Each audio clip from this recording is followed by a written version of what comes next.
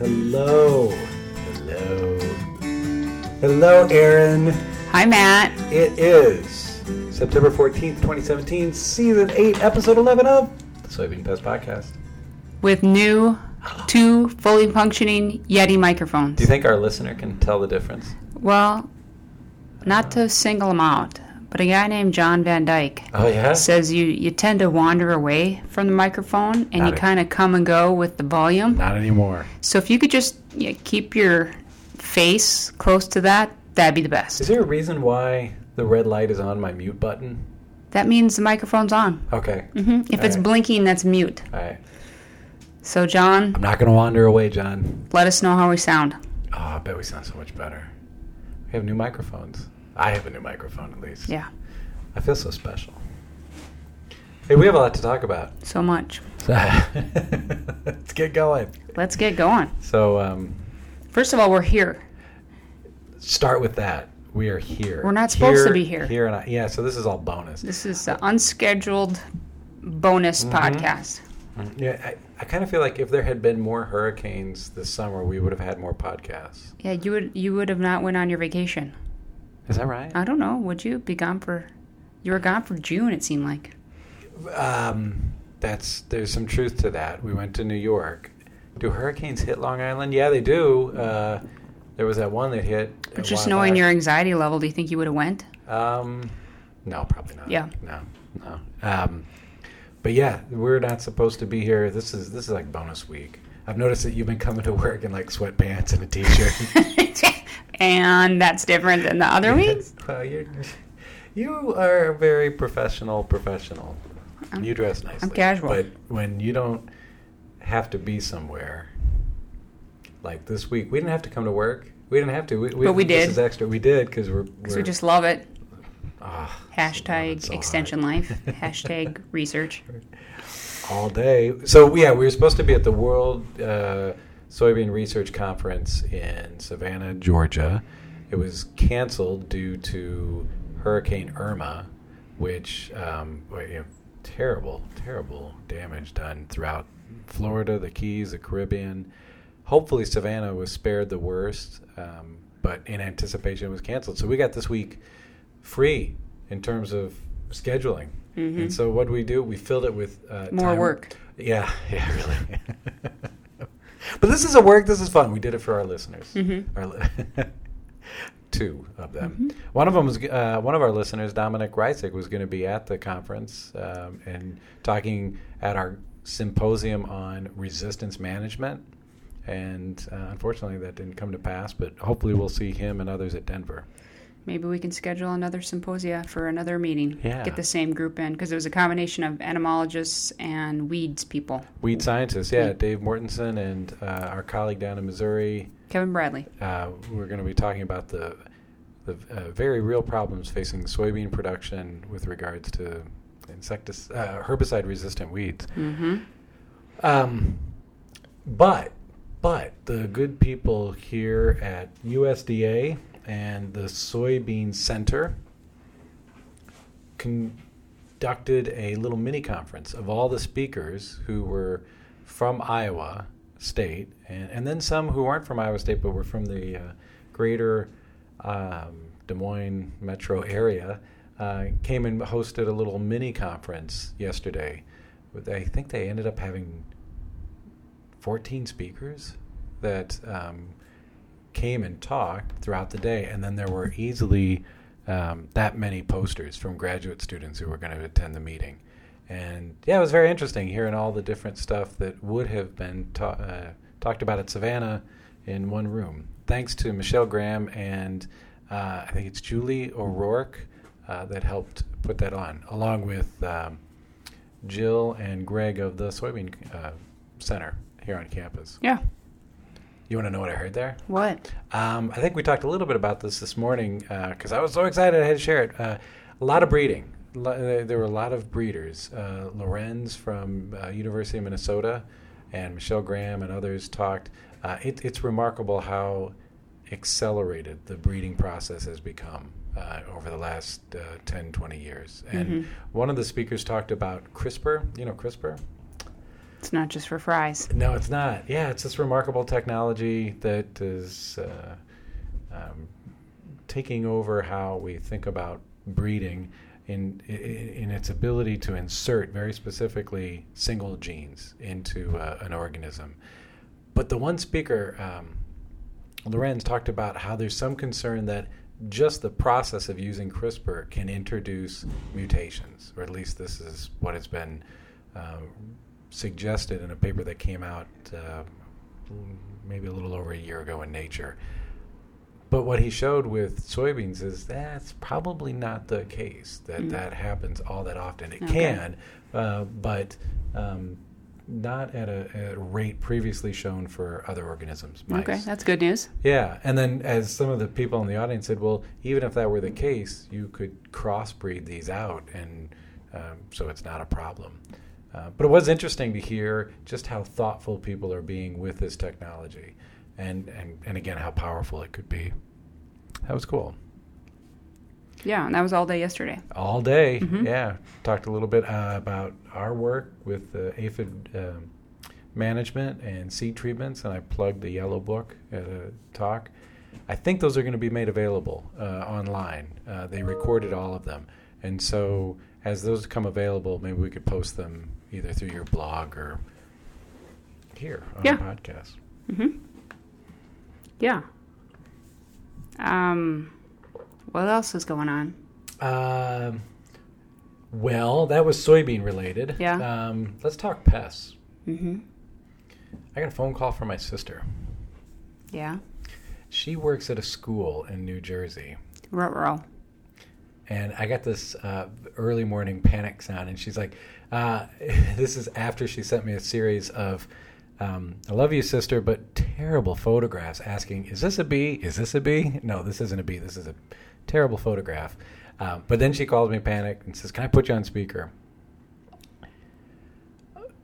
Better pictures came in. Looks like a bald-faced hornet.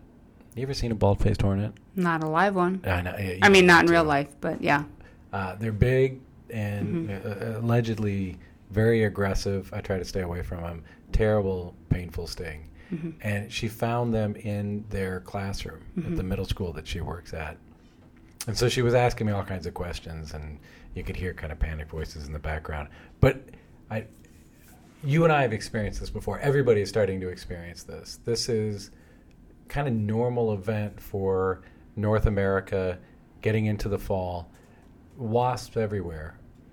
I have paper wasps all over my house. Oh, yeah? Mm-hmm. Yeah. I didn't really see them too much until this weekend. And I just see a lot of activity around the house. Yeah. Not in the house, but yeah. So we remember a couple of years ago, I think we even did a podcast about this. And it got featured in the our school newspaper about the wasps that were attacking the kids that were eating outside at the hub, the little that's right. cafeteria out by the library. Everybody's lunches were under fire. Yeah, Central Campus. They just built this beautiful outdoor facility for people to eat at. And as soon as it was open that fall, Wasp City. Oh, yeah. They can be pretty, not aggressive, but they're pretty persistent. Oh, aggressive, yeah. And they don't actively, I mean, I didn't notice anybody getting stung, but they're go-getters. They want your food. Yeah, in the fall. So this is a remarkable phenomenon that happens every fall. And what it is having talked to our waspologist.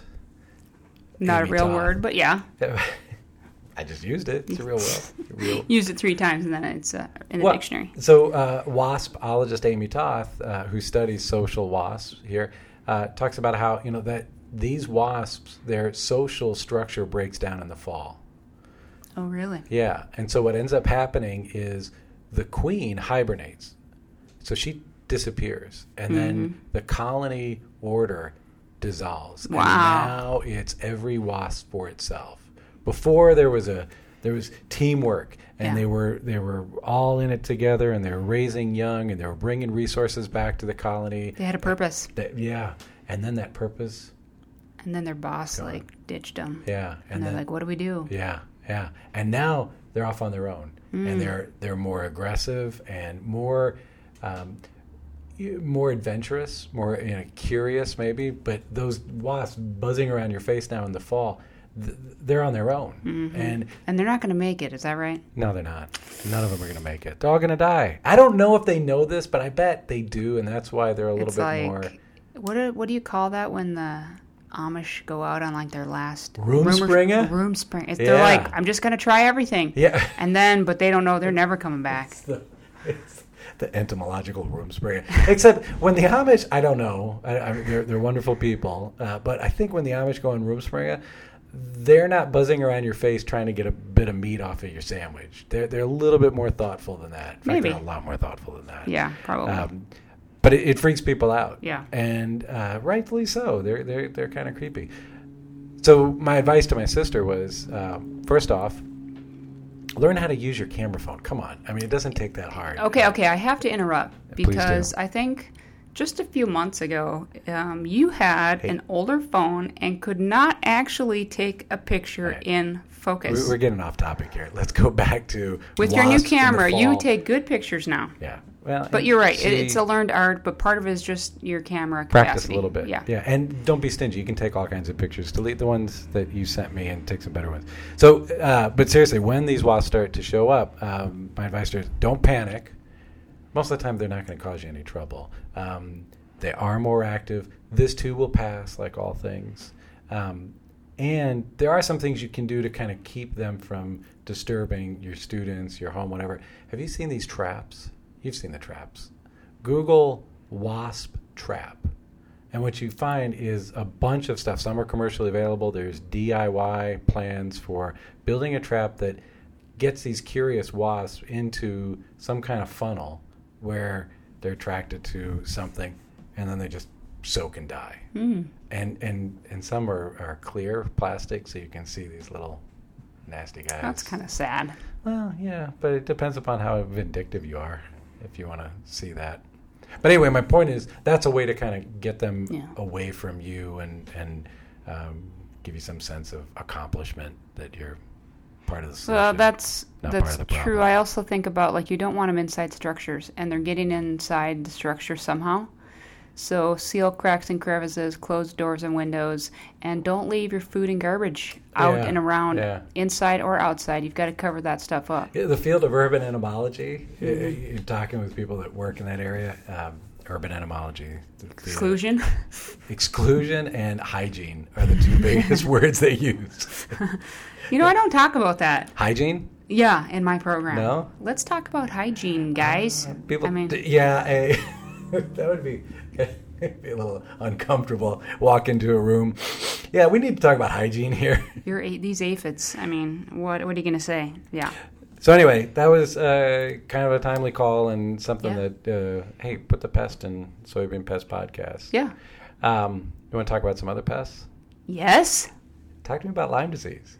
Yeah, well, this may fall under the category of TMI. Never. But just enough. I've been out in some fields lately. I've been out and about, just like you are, and not so much, picked up some ticks this summer. Oh. And I'm not a doctor, but not that kind of doctor. I can take a picture, and I took some pictures of some red, fairly disturbing rings. Rashes, I don't know what you'd call it. Yeah. Highly disturbing kind of, and I sent it to a few folks that are working up at the Mayo Clinic because I have some connections, and they're like, yeah, get that looked at immediately. And so I actually got in touch with our newest faculty hire, Ryan Smith, just to kind of see where we're at with Lyme disease in Iowa. Yeah. And I didn't know if that was something that he was able to keep track of or if he just actually did surveillance for ticks and that kind of things. I know Lyric Bartholomew had done surveys in the past. So Ryan Smith is our medical entomologist, replaced Lyric, who went on to University of Wisconsin and who is dead to me because she left my life, and that's how I roll. But. Yeah, and what Ryan said was two interesting things. He gave me a paper that Lyric had recently published that did summarize some surveillance data in Iowa and basically said the occurrence of these ticks that can vector Lyme disease is spreading in Iowa. The deer ticks. And then also the number of infected ticks is also increasing, so that the likelihood of getting Lyme disease is could be on the increase. Oh. And so what Ryan, the second part that he said was there are 195 cases in Iowa so far. What? So he's like... This year? Yeah, I think he said this year. From his email, that's what I understood. So he's like... Is that a lot? I mean, in terms of I don't know. Historically... I don't know. That's a good question. I don't know how to compare Maybe we should bring him in. Yes, let's bring him in. Right. And he said, get those things checked out. So maybe that's what I can talk about next time. I don't think I do, but... They're pretty disturbing. I think that's called a teaser in the biz. We'll tease that for next week. And I won't include any pictures because it's not cool. But, yeah. All right. I hope I don't, but I might be on a Z-Pack tonight. I don't know. Is that right? Well, they give you antibiotics. It's a bacterium. Yeah. Mm-hmm. The causal agent of Lyme disease is a bacteria. Let's do this next week as a teaser. We'll bring in Ryan and your diagnosis. All I got this summer was Lyme disease. Damn. You're a good sport about it. That's good. Oh, my gosh. Wow. All right. Hey, look, I'm looking forward to next week. Maybe it's just ringworm. I don't know. Hey, guys. I mean, I'm not a dermatologist. Just so that like I said, TMI. Knows, yeah. Okay. So our listener knows there is a very wide desk between Aaron and me, and my skin is unblemished. My skin is beautiful. Nice tan. I don't know about y'all. Hey, so action item 5 here. You call this "Get Fit with Matt." Yeah. I got a new fun insect trivia. Yes, do it. I'm preparing a talk that I'm going to give at the University of Iowa in October. The 26th, free to the public. I think it starts at 7:30 at the Art Museum there in Iowa City, as part of the University of Iowa Museums system. And I'll talk more about that later. But one of the things I want to talk about a bit in this is the way that artists see insects and how that differs from the way that entomologists see insects. Okay. So I got a name for you. See if you know this name. Yeah. Ready? Ward Kimball. Ward Kimball. Drawing a blank. All right, let me... You stumped me on the fit. Okay. So before our listeners start to Google this, I'll throw you a couple hints. Worked for Walt Disney. Walt Kimball? No. Ward Kimball? Ward Kimball. Worked for Walt. Walt Disney. What is Ward responsible for? What character is Ward responsible for? Jiminy Cricket? Yeah, but bing, bing, bing, bing, bing, bing, bing, bing, bing. Wow, look at you. You're so smart. That's awesome. You know what? There's not enough Jiminy's in the world. Yeah. Sorry. Have a moment. Before you get me off track. So the thing that I think is interesting about Ward Kimball, Walt Disney, and Jiminy Cricket is... take a look at Jiminy Cricket sometime. Yeah, he's only got 4 legs, right? Before, he's got 2. 2 legs? Well, he's got 4 appendages. Yeah. He's got 2 legs and he's got and 2 hands. Arms, yeah. Ask yourself when you're looking at that picture, what is insect like about Jiminy Cricket? Now, the listeners at home got can't see you shaking your head no. All right? Extended abdomen. Really? That kind of looks like a... Yeah? You think that's really... A grasshopper? Yeah? You think so? I've asked this of students. I ask this every year of students that take my entomology class, and I literally get crickets. They're just silence. And then occasionally one brave soul will say something like, well, he's green. Green is not a defining feature of insects. Or they'll say, no, he's small. And it's like, well, yeah, clearly smaller than Mickey Mouse, but yeah. There's nothing that, you're right. I agree with you. Nothing. I'm trying to look it up. I like that. Can we capture that? What? The my part face? about you saying, you're right, I agree with you. You're right. Put that I on my agree with ringtone. you. How do you spell Jiminy? Jiminy. Oh, that's not how I would spell it. Jiminy. Yeah, the name comes from an expression of excitement. Oh, wait. I had something totally different in my mind. Yeah, it's not Jimmy. It's Jiminy. Yeah, Jiminy. Yeah. But no, the way that it looks, I'm thinking of something else. Oh, Oh my I'm gosh. thinking a totally different animated character. There's another cricket, an animated cricket out there that sounds like Jiminy Cricket. This doesn't look like Jiminy Cricket to me. Oh, well, can we post a picture? Yes. Let me see what you got there.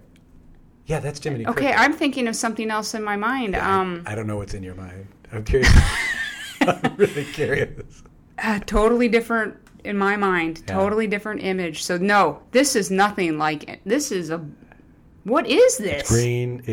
Yeah. So here's the interesting thing. If you go down the rabbit hole, or the cricket hole of this, and there's the histories and the books written about Walt Disney and the creation, and they interviewed the creators of these characters, because Walt would say, hey, I need dwarves. All right, what would they look like? Or I need a cricket, that's featured in the source material for the movie Pinocchio. Yeah. And Ward Kimball was the illustrator that he gave that task to, or the animator they gave that task to.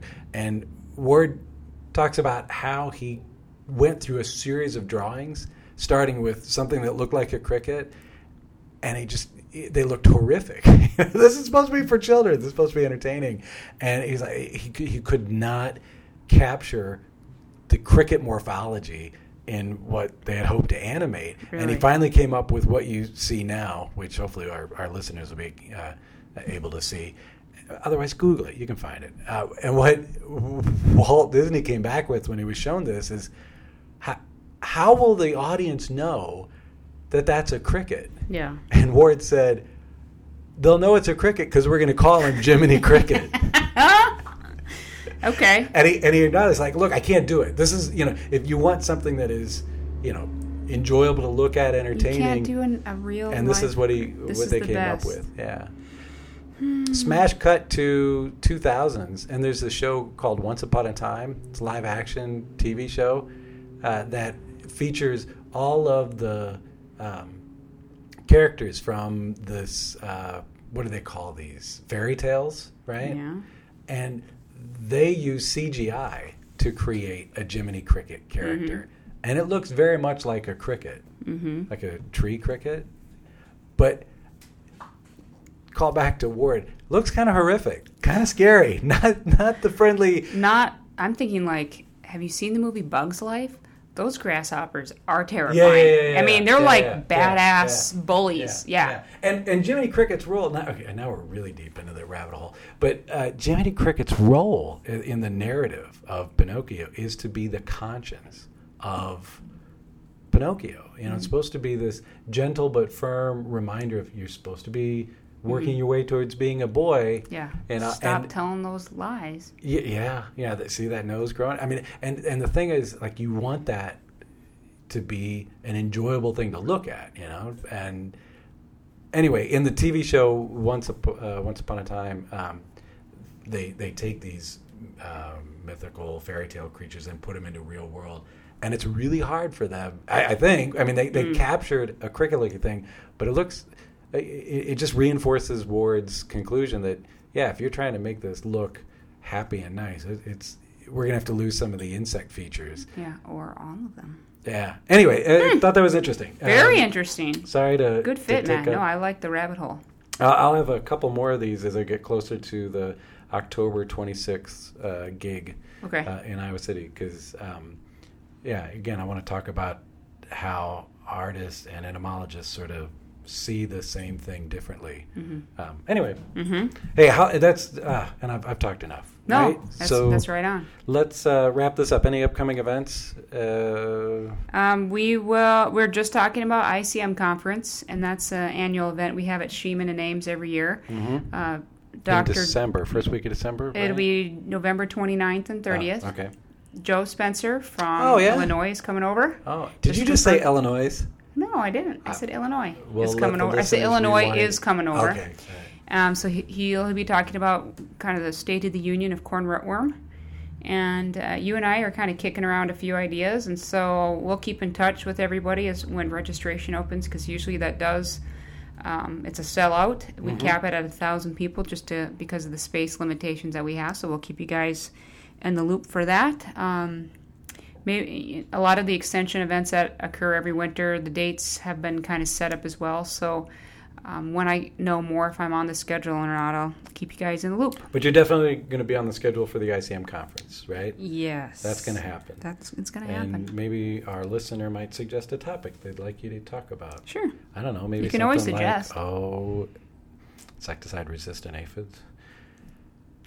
Probably is going to be what it is. Yep. Anyway, if you want to find more about us or what Jiminy Cricket actually looks like, go to the Google. You can find us at Soybean Entomology. Aaron's always on Twitter, never not tweeting, at Aaron W. Hodson, all one word. Email us, please.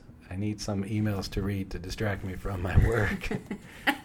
You don't need more email, do you? ONEAL at iastate.edu, or just Aaron's initials, EWH at iastate.edu. Subscribe to this podcast through iTunes, Stitcher, Google Play, and Pocket Casts.